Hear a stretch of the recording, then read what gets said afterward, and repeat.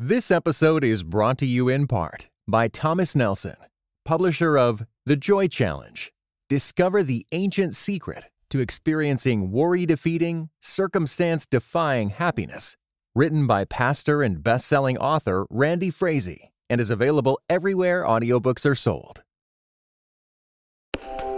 Welcome to The Table Podcast, where we discuss issues of God and culture. Brought to you by Dallas Theological Seminary.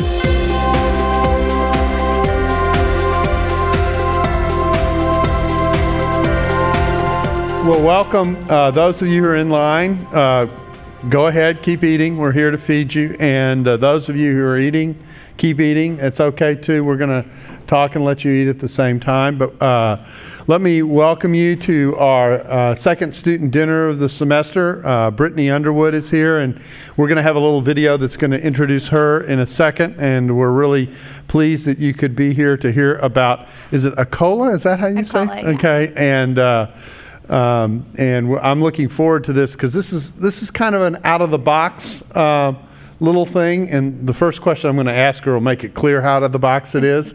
But let me tell you about some of the other events that are coming at the Hendricks Center. In a couple of weeks, we're going to be having a Wives of Men in Ministry event, and that is April 10th to 12th.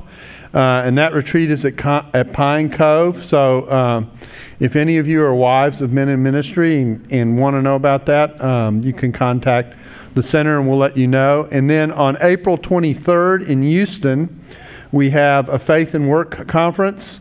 That'll be held at First Baptist Church in Houston. This is our annual Faith and Work conference that we take around the country. We were in Dallas a couple of years ago. The plan is to be in Chicago with that conference next year.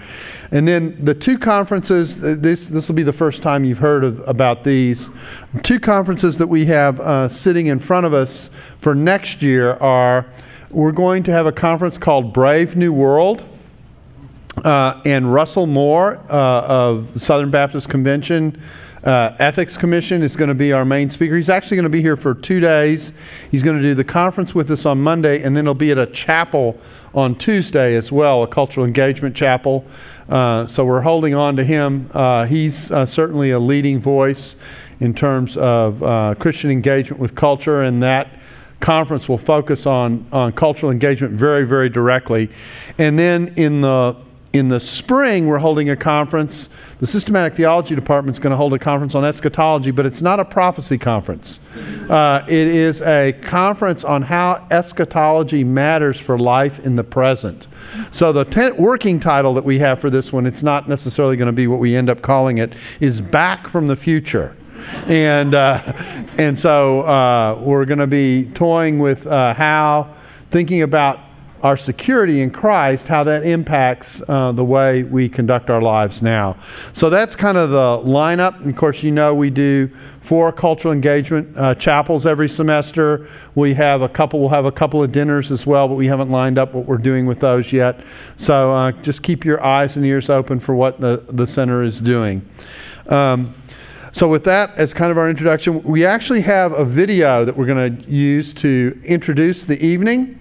And so we can show that now, and that will get you oriented to what we're doing.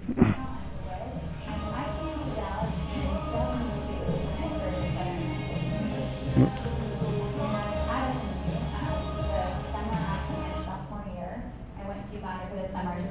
Boarding school. The first week that I was in Uganda, a pastor noticed my discomfort. I had never been out of my comfort zone. I had never been in a developing country, and he told me that he wanted me to meet a woman, Ugandan woman, that he thought would inspire me.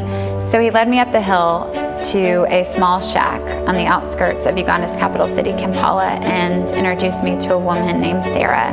And Sarah was not but 3 years older than I was. She basically devoted her entire life to caring for street kids who had come through her village. She was an orphan herself. She didn't have the money to provide for them, but she could offer them shelter. So she opened up her home. It just changed my entire perspective, and I thought maybe there's something I can do to help. I partnered with Sarah to build an orphanage home for the 24 kids that were sleeping on her floor. Initially, we thought we would just build a small building so the kids could have a home, and in the next year it turned into an orphanage home for 180 kids. He started the Acola Project to empower women to uplift the lives of their families and communities through economic development. So we work with community leaders to identify women who are the most marginalized in their communities, who have the most dependents and the least support. And then we go out and build the infrastructure in these rural villages. We drill clean water wells, we build vocational training centers, and then we spend 5 to 6 years training these women to make the beautiful products we sell here at the Acola Project. People see Brittany's enthusiasm and want to be involved because of her. She has just this contagious love for life and an undying passion for these women and children. Over the past 10 years, thousands of lives have been touched by her passion and her compassion. This year we've been working with Rosalind and the Dallas Women's Foundation to expand our model to Dallas to offer an economic alternative to women who've been trafficked. Here at Acola, we're trying to create a product line that is both made by but also fully benefits marginalized women in war-torn regions in northern Uganda, women in eastern Uganda who've experienced the HIV/AIDS epidemic, and women here in Dallas who've been sexually trafficked.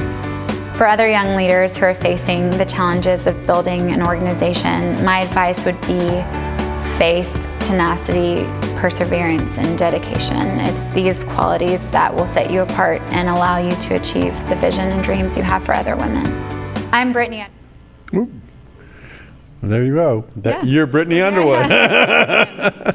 Well, Brittany, a pleasure to have you with us. And what's a nice girl from Atlanta living in Dallas and working in Uganda? Yeah, that's a great question. I did not set out to do any of this. I actually had just started really growing in my faith in college, and I went to this forum in DC, and they talked about, a great way to grow in your faith is to pick a couple friends and just learn how to love each other for the summer and grow in community. And I took that seriously, and 2 friends of mine from high school, we just decided to pick a place in the world and spend the summer there and really just focus on our friendships. And we ended up in Uganda because one of my friends, her father was the executive director of World Harvest Ministry, and they had a boarding school that needed teachers for the summer. And so I honestly didn't know where Uganda was on the map. I just signed up, and next thing I knew, we were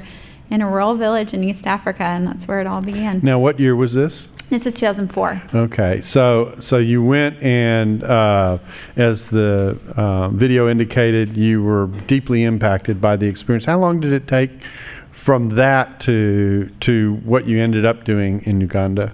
Yeah, I actually had a really terrible attitude. I was really sick from the very beginning. I was really uncomfortable. I'd never witnessed extreme poverty in the way that I saw it in Uganda. And actually about 2 weeks in, and I mentioned this in the video, but we were kind of learning about the community, and a local pastor could tell that I wasn't totally engaged, and I think he just wanted to inspire me. So he said, I want you to meet a woman who just has a really powerful story. She's a member of our community, and I think her story will inspire you. And said, why not? And this woman changed really the course of my life. She just had trusted God with the lives of 24 street children, had no way to provide for them, but gave everything she had so they could live. And I thought 2 things. One, here I am, someone who's been given a lot, I haven't given anything for anyone else to live, and she's sharing her daily bread and going hungry for others. And then also here's someone who can trust God for the lives of 24 street kids. I can barely do that for myself. And so that moment,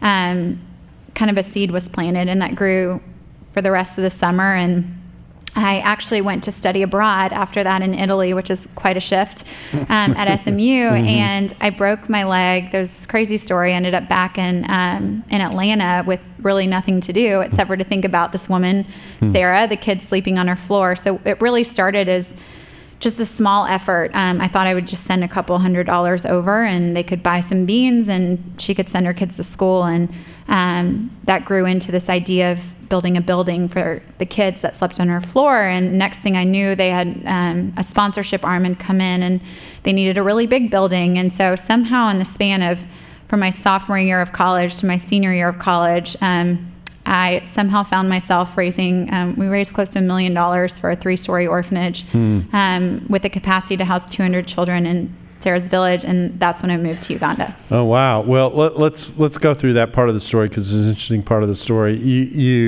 So you're raising millions of dollars as a college student for this effort. How in the world did that happen?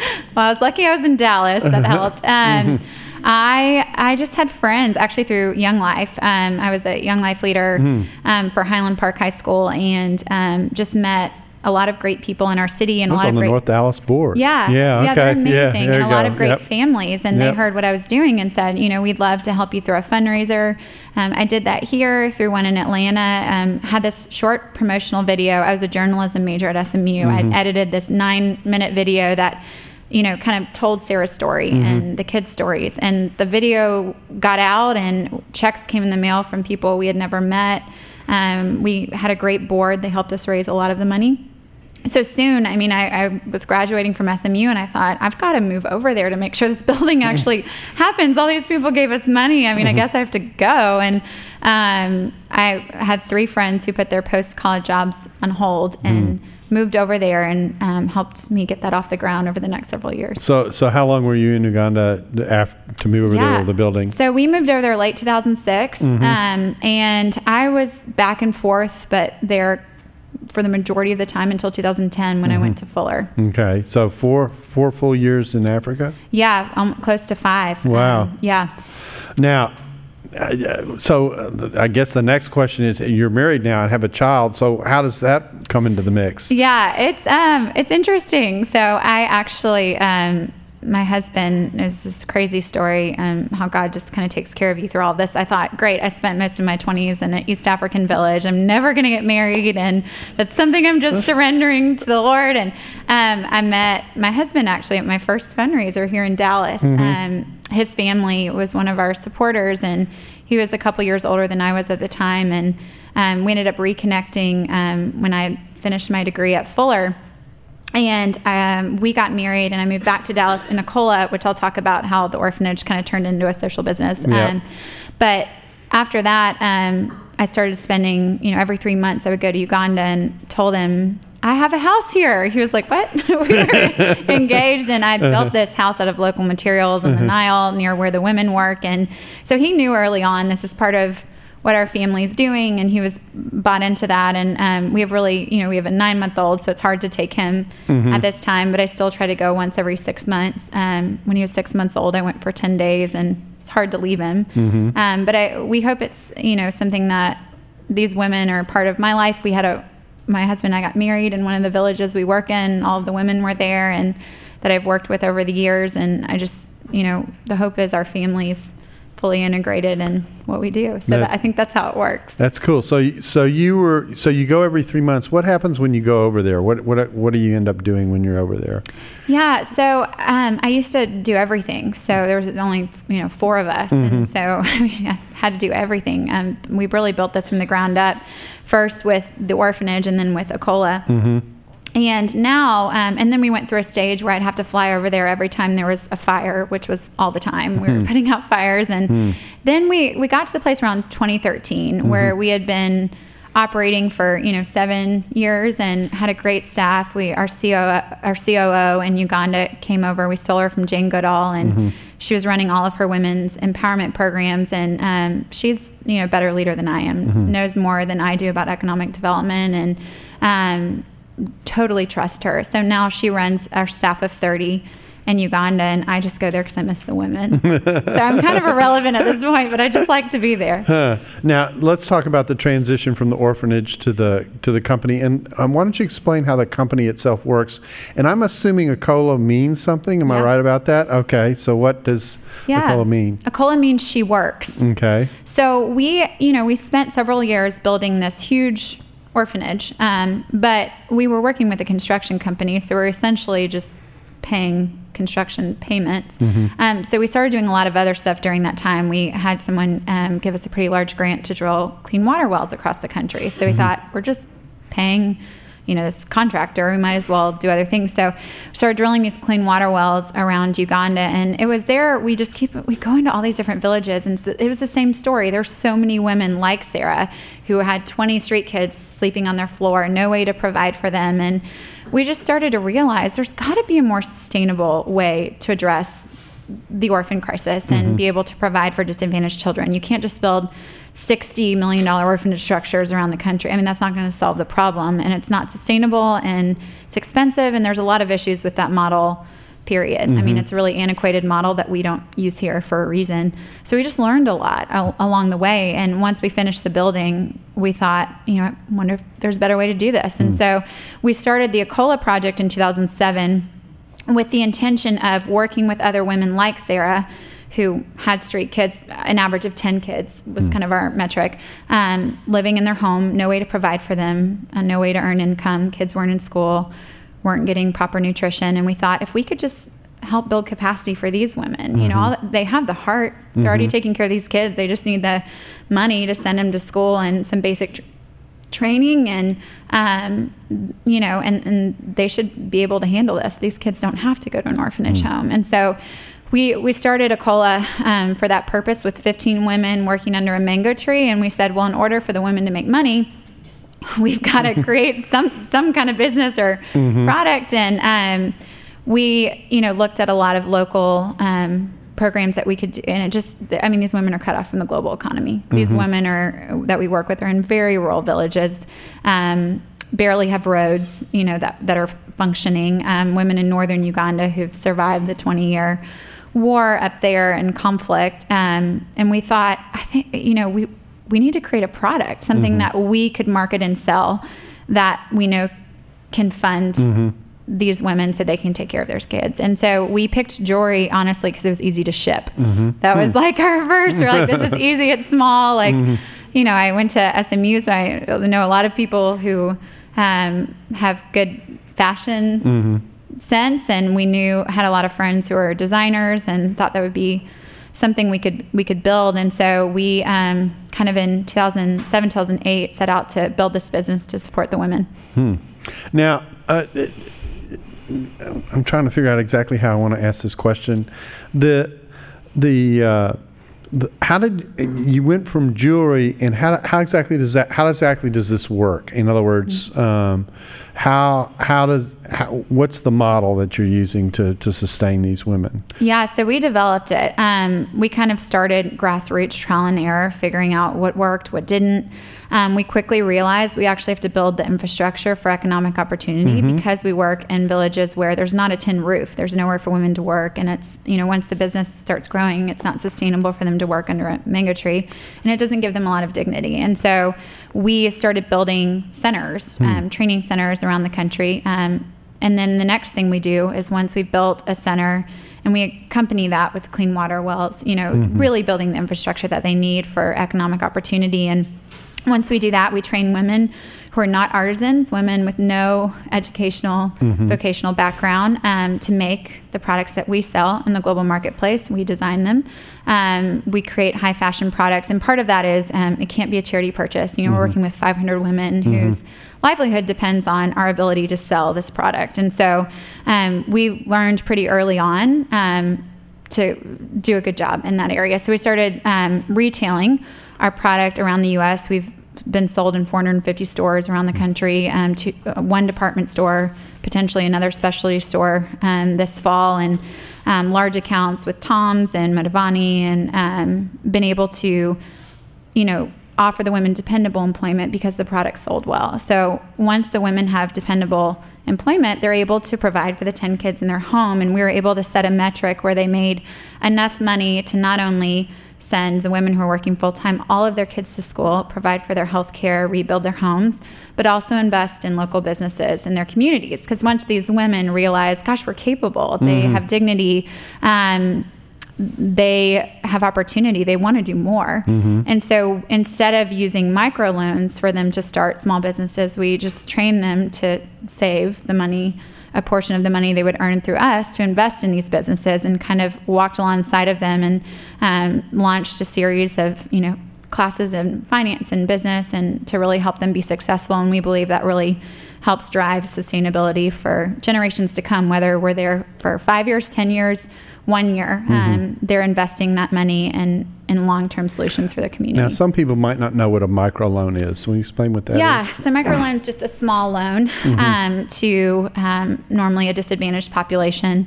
And we really serve women who are kind of a rung below candidates for microfinance. Our women would not know to get a loan. They wouldn't have the confidence to do it. They wouldn't have... they really wouldn't have the confidence. And so after going through a COLAS program, these women have become candidates for loans. We have women who have worked with us for 7 years who've run for local office. And again, these are women who could barely look you in the eyes when we first started working with them. They were so severely marginalized. And now, their kids are in school, their communities are functioning, they're kind of infusing capital into a traditional barter economy. So now, the local brick maker who never got paid for his bricks gets money. So he sends his kids to school. So we've seen entire communities, we work in 9 of them, just totally transformed this model. It's been really exciting. Now, some social questions. The orphans, where do they come from? Is this because of war or a disease combination of the above? Where? And then are the women? I take it they're widows themselves in many cases, or something like that. Yeah. So Uganda's polygamous country.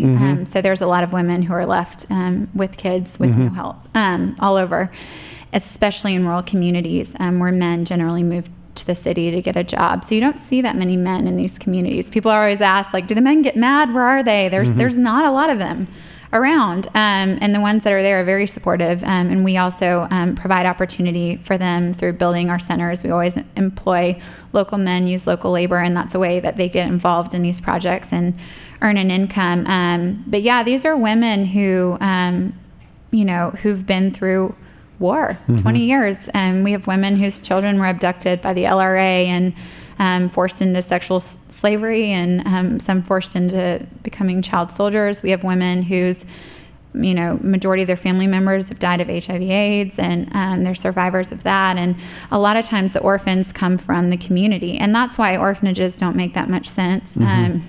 Because in these communities, everyone knows who the orphan kids are. There's not a random kid that comes along and, these are very interconnected communities. And generally the orphan kids come from, the father leaves, the mom generally contracts HIV/AIDS. A fourth of the women we work with are tested positive. I would guess probably half of them are. She passes away. She's got 4 kids. They go to her sister. Something happens to her sister. Her sister has 3 kids too. The grandmother takes them, and next thing you know, there's 10 dependents. So really how it's worked out for the women we work with, the average is 10 dependents, 7 children, and 2 adult dependents. All of them fully rely on the mother to care for them, and she has no way to provide.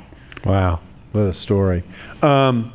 So you talked about child soldiering. People don't know what that is either. Why don't you explain what a child soldier is? Yeah, so there's a 20-year conflict, 25-year conflict in northern Uganda where, I don't know if any of you are familiar with the Lord's Resistance Army. I know Invisible Children made a lot of that kind of public, but child soldiers is when there's an internal conflict or external conflict in the country, and the warlords come in, and it's the most horrific things, hearing these stories from the ground and in our project in northern Uganda. But they would come in and burn down a village, kill parents in front of their children. They'd tie the children up, make them watch. Human mutilation to a degree that is just, it's hard to even talk about. But the children would watch that and know they had nowhere to go back to.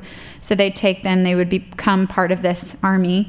They'd give them guns and drugs and God knows what else. And next thing you know, the child had become sort of a mercenary.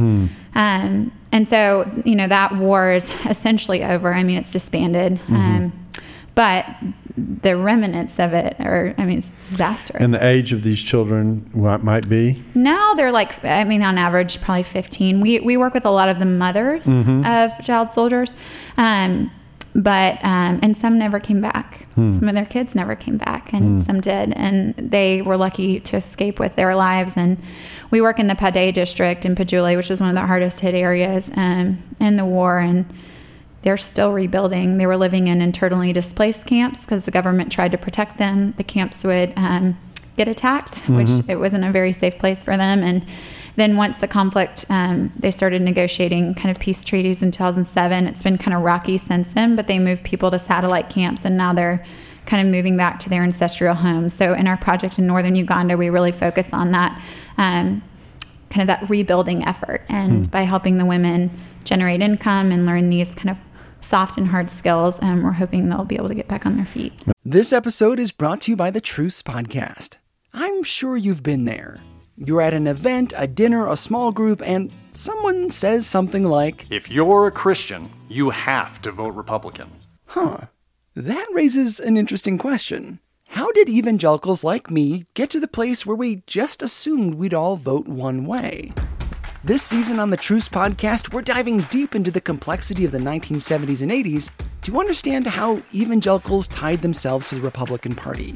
It's a story that involves murder, corruption, redemption, and our need to be heard. I'll be talking with celebrated historians like Rick Perlstein, Pulitzer Prize winners Frances Fitzgerald and Jesse Eisinger, and some of the best guests I've ever had. Truce is the show that uses journalistic tools to look inside the Christian church. We press pause on the culture wars in order to explore how we got here and how we can do better.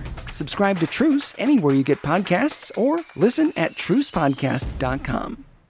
That's quite a story. Now, we've got microphones set up so that you all can ask questions as I continue to work with this. So where are you today in terms of the, how many, you said you're in 9 different areas? Is that, did I hear 9 that? different communities. 9 different communities.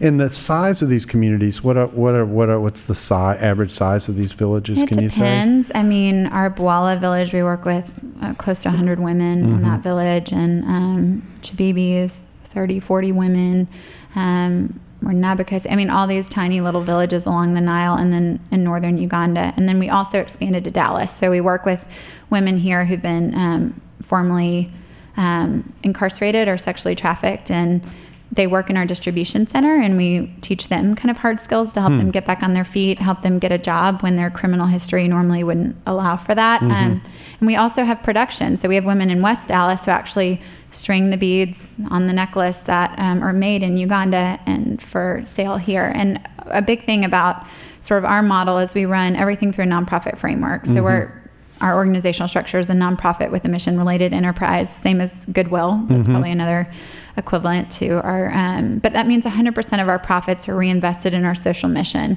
So when you buy an Akola necklace, not only is it every bead on the necklace empowering women, the assembly empowers and employs women, the distribution empowers and employs women, but also all the money goes back to that mission. So it's a really high impact project. Okay, now this is a fun question to ask, and that is, take us through the start to the finish of a piece of jewelry. Where does it begin, and how does it end, and what is it that the women over there are doing, and what is it the women over here are doing, that kind of thing?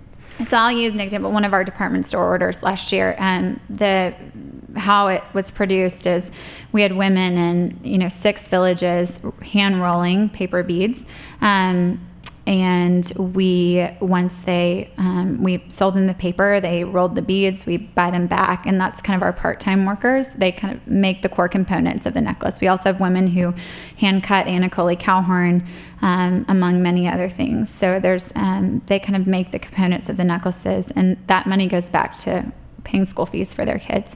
And then it's assembled by either our assembly team, which is our full-time workers in Uganda, based in Jinja in eastern Uganda, or the women here in West Dallas. It's kind of interchangeable. Some stuff is produced there, some's here, even in the same order. And then it's distributed by women who've been referred to us by New Friends, New Life, who have been formerly incarcerated, sexually trafficked, trying to get back on their feet. And that's a local organization. And they send us women who are ready to work, who've been fully rehabilitated from their program. Our West Dallas women are also referred to us by 9 other nonprofits in our city who've worked with women and want them to kind of get back on their feet. we're also partnering with Buckner, who's doing the case management for all of our women. So we really, here in Dallas, just focus on the training and employment, whereas in Uganda, we do a whole suite of programs around their employment called Akola Academy. So this business classes, wellness, just series of classes to help their development. But here we're able to rely on partners for that. So relative size, how many women are you working with in Uganda, and how many women are employed here? Yeah, so around 450 women in Uganda. And here we just started our Dallas pilot last year with 15 women, and I think we're going to be at 30 in the next couple weeks, hopefully. And we're hoping to grow to 100 in the next 2 years. So we just partnered with United Way here in Dallas, and they're helping us reach capacity here. So you're rolling and going, huh? Yeah, it's busy. It's busy. And you become a mom in the meantime? Yes, I have a 9-month-old. Oh, yeah. So yeah, it's a busy, and I teach a course on social innovation at SMU. So I'm teaching, working, and have a 9-month-old, which has been an exciting balancing act. Yeah. We'll talk about the counseling part of this later. So wrap it up for us. What do you feel like you've learned in going through this experience? As you said, this isn't at all what you thought when you took that initial trip to Uganda. This wasn't in the plans. Oh, no. Yeah. And so, what would you regard as some of the turning points that you saw, that you see? I mean, besides obviously the initial experience. Yeah, after working on the ground, sort of building what Akola is today, those first 5 years, I mean, we were burned so bad. I mean, we were cheated, we were lied to, we were threatened, we made every mistake in the book. And I got to the point where I was so burned out and I was so tired and just thinking like, Lord, what am I even doing? We've probably done more harm than help in a lot of ways. And, you know, I'm sick, I'm tired, my friends are getting married, and I'm in the middle of nowhere, Uganda, and just like really became disillusioned. And I actually had a former professor of mine at SMU who's on our board who said, I think you need to take a break to kind of get, retool and look at your model and take a step back and work on your heart and, kind of figure out why you're doing this. And that's when I went to Fuller Seminary in Pasadena and did my master's in intercultural studies, international development, studied under Bryant Myers, who I really respect kind of his development theories and theology. And it was at that time that I actually, my best work came from that. We were able to take, kind of just by taking a pause, all of the good things and bad things that we had done and experienced over that kind of first 5 years I was in Uganda in my early 20s, able to form a real model out of that, a model for social business. It's actually crazy. It's in a McGraw-Hill textbook now, which is nuts.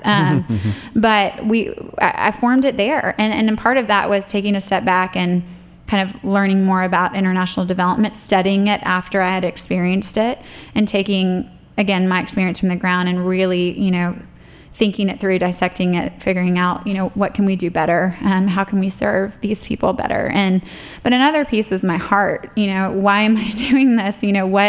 Where is God in the midst of suffering? There's a lot of things that I wrestled with coming out of that. And I was able to resolve a lot of that just by taking a step back for 2 years at Fuller. And once I finished my degree there and came back here to Dallas, that's when Akola really took off in 2013. So I think one of the best lessons in this is just having the courage to take a pause sometimes, and the courage to fail. And I mean, I really look at the building that we did, the orphanage structure. I'm glad we did it. I know God was in it, but it's not a great model. And in a lot of ways, it was a failure in my mind, at least from a development perspective and how it's serving those children. It's not doing that very well. And we have no control over it. We didn't even put the title in our name because we didn't know better at the time. And so, I mean, there was a lot of ways we failed. And I think I had a mentor right before I went to Fuller who said to me, I said, why? I'm just leaving. I don't even know why we came, or I'm just confused about the whole thing. And I feel like, again, we've hurt more than helped. And I said, I'm out of here. And he said, that's a problem with people in your generation. You know, things get hard and you bail and you go to something else. He goes, I really challenge you. Everyone who comes here, it doesn't matter if they have a PhD in international development, you're going to fail at first. Probably the first 5 years you're here, you're going to do a lot of harm. But if you can take the lessons that you learned from that, then the next 50 years, you'll really be able to help. And he said, I challenge you to commit to this country. And I took that pause and I did. And now 12 years later, I mean, we're really paving the way for social businesses and have hit a scale that most organizations haven't, and have been able to show that you can do that through a nonprofit framework where all of it goes back, and you can do that with faith and integrity. And it's been an incredible journey, but I could have very easily given up, you know, every year, you know, along the way until the past couple of years when things really took off. And I guess some really good advice is take a pause when you need to pause, have the courage to fail and to face that, and just learn from, you know, your experience and make it better. Now, maybe a question is, has the church itself or churches themselves played any role in this? What's been their part of the story? So the women we work with in Uganda are predominantly Christians. We work in, it's sort of animist Christianity. There's a lot of things mixed in on a village folk level. But yeah, the women we work with are mainly Christian. And so we've been able to I've learned a lot from them in my faith, and we've been able to walk alongside of them and kind of share our stories and faith. And that's been sort of the spiritual part of this journey. We've had churches all along the way partner with us. We have some of the bigger churches in Dallas that support us and have from the very beginning. And but we also have, you know, organizations like United Way that are not faith-based supporting us. And that's always been important to us in the very beginning, is that we wanted everyone to be a part of this journey. And my faith has informed this whole process. And I mean, everything that I do. And the women's faith has transformed my life. They've taught me more than I could ever give to them. But we wanted to create a company that anyone could be a part of it. And that's been really beneficial. And we've had some people challenge us and say, well, why aren't you a faith-based organization? You said it's coming from that. And what we say is, I mean, God's working in every part of this, every day, through our staff, through the women, in ways that are hard for me to even describe. And so we haven't had to necessarily have like a ministry component to make it what we feel like is honoring to God. Now, we may have some people out here who are thinking about what they are thinking about the possibilities of doing something like this. What advice would you give them? Yeah. If you're doing a social enterprise, your product really matters. You cannot create a charity purchase that doesn't go a long way. People buy a little bit of it, but it'll never grow to scale. And to really serve people well through a social business or social enterprise, you have to run the business well, and you need a great product. And you can't, you can't do it without that. So I think from that angle, I would say really work on your product and on your business model, and tap into things like social finance, impact investing, all of these great new philanthropic tools that are brand new in our generation, help fund these kind of ventures in ways that were never possible before.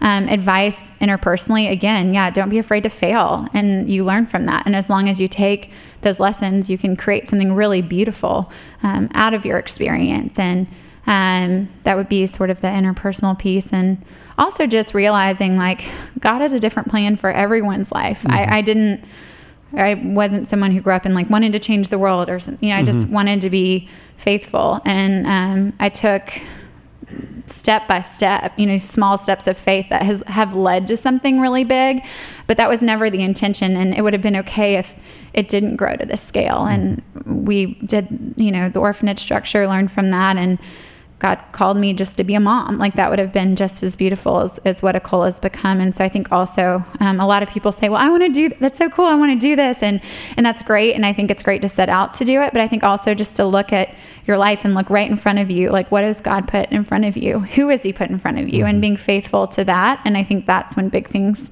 happen as they grow out of that. Now, as you were growing this business, how much role did foundations play in helping you out? You mentioned fundraisers, but was there foundational support as well? Some family foundations in the beginning, I mean, almost like any venture. In the very beginning, they were friends of our family or friends through Young Life or, individual donors who just invested in me and in this idea. I mean, they hoped that it would work out, but they trusted our heart and vision for it, and that's all they really had in a small video. But as we've grown, we mainly get our support through foundations now. And I think that that's something you kind of earn over time. Once your organization gets to a point where you have a proven impact model and theory of change, and you're able to measure it, and you have a track record, that's when foundation money is accessible and important.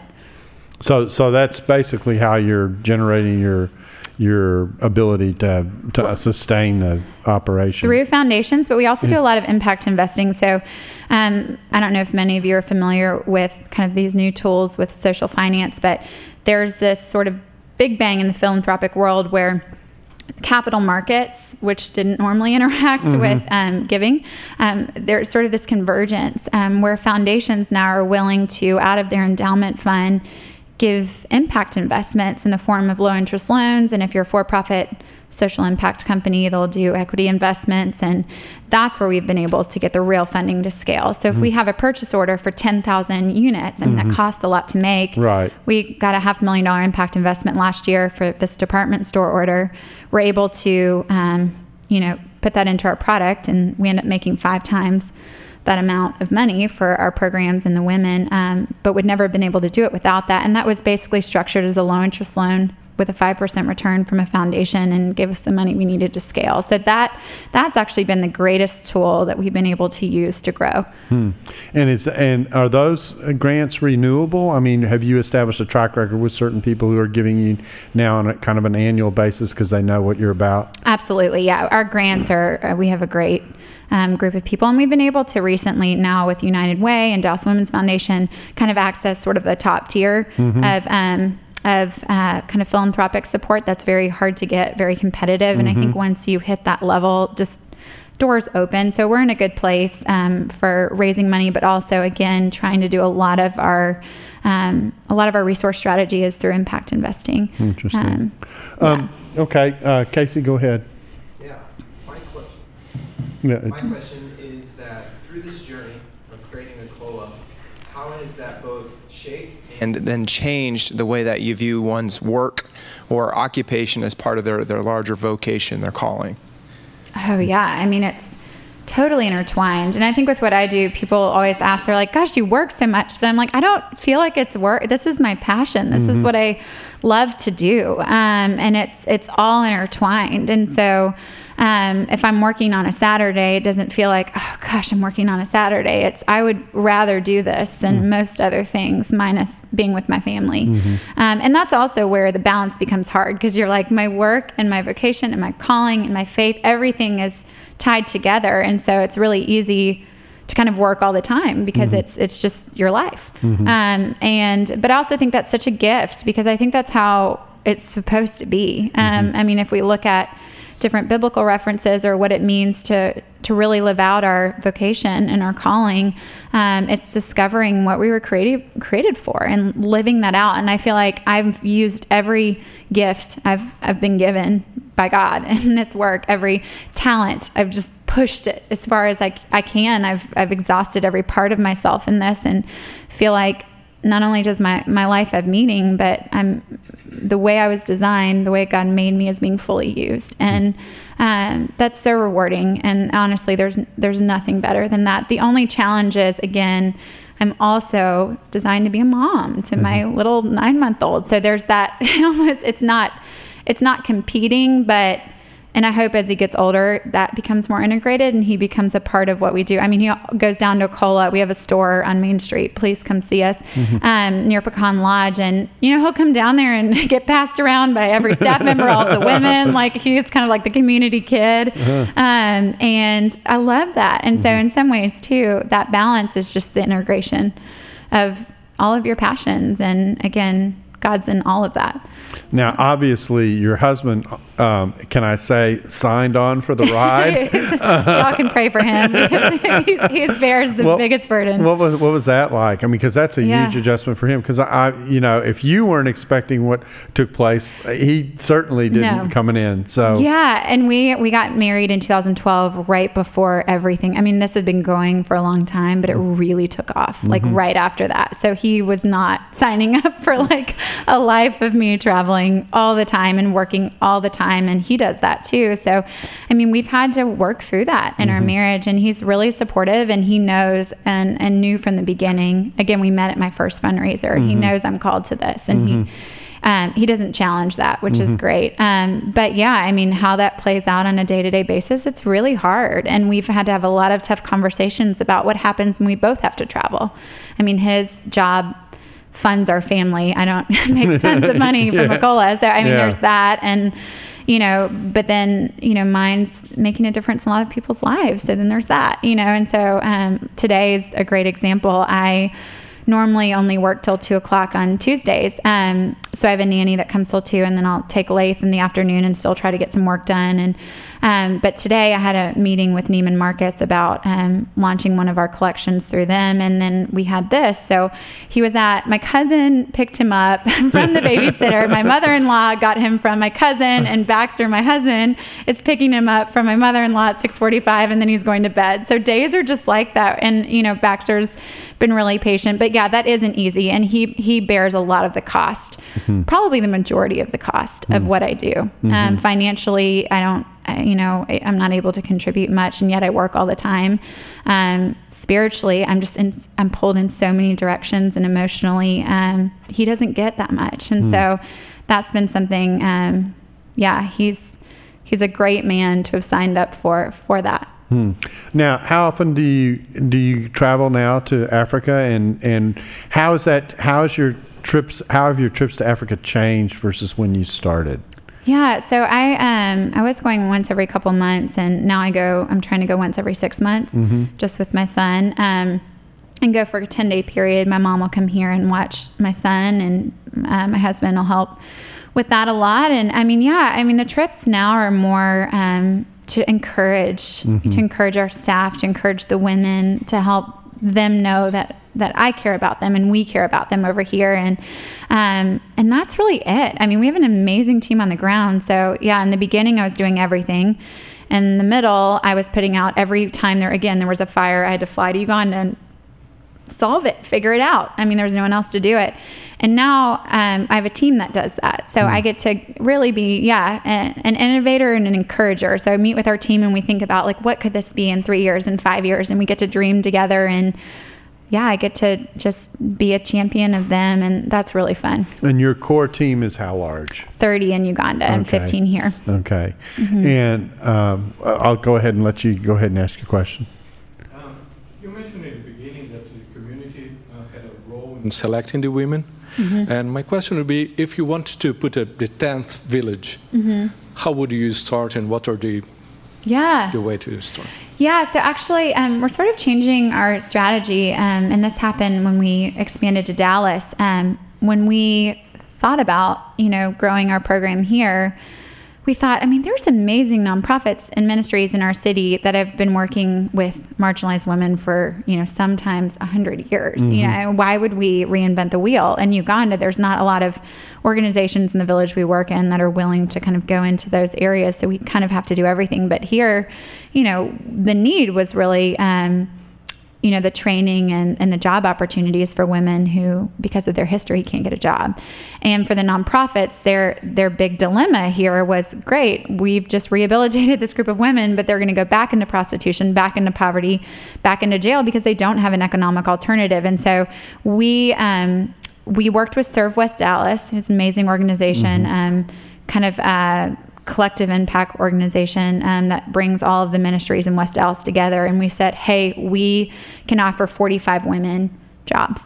And they worked with 9 nonprofits who sent us women from their program who were ready to work, women who were ready to get back on their feet. And And so we did that. And then for the women in our distribution center, we partner with New Friends, New Life, who sends us women for a 3-month internship period and then a 1-year fellowship. And then we hire them full time. And a lot of times it's the first job they've ever had after a lifetime of being incarcerated over and over and over again. So it's a great opportunity for them. And that's worked so well for us. We thought, we've been able to offer something that these nonprofits can't, and that's getting these women back on their feet from their rehabilitation program. And in Uganda and anywhere we go in the future, it's kind of the same thing. There are other organizations now that we can partner with, like Buckner, who are already providing those services, so we can focus on what we're really great at and what other people can't offer, which is the training and employment. So if we ever go to another village, we're looking at Kenya as sort of the next place we'd grow in. We would do it alongside a partner like Buckner, where they would do all of the holistic development, even the financial training, business training, and we would go in and do the basic product training and employment. So that's a great question. Yeah.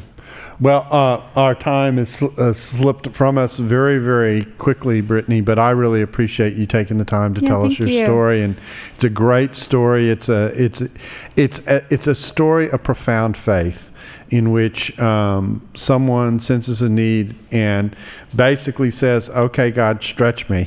Yeah. And the faithfulness comes through, the heart comes through, the ministry impact comes through, and we'll continue to pray for Akola and what's going on. Let me close this in a word of prayer. Thank you. Father, we do thank you for just the beauty of a story of simple, energetic, committed, faithful faith.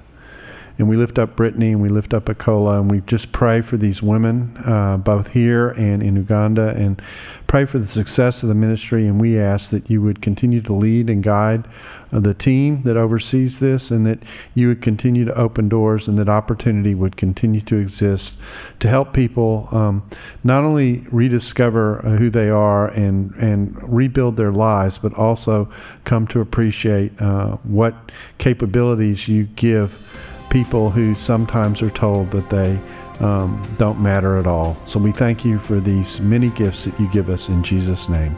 Amen. Thank you so much.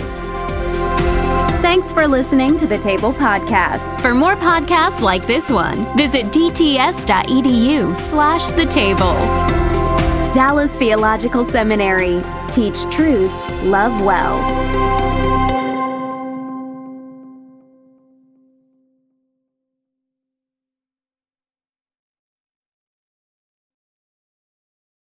This episode was brought to you in part by the Truce Podcast. The new season examines the connection between some evangelicals and the Republican Party with the help of world-class historians. Subscribe to Truce in your podcast app or listen at trucepodcast.com.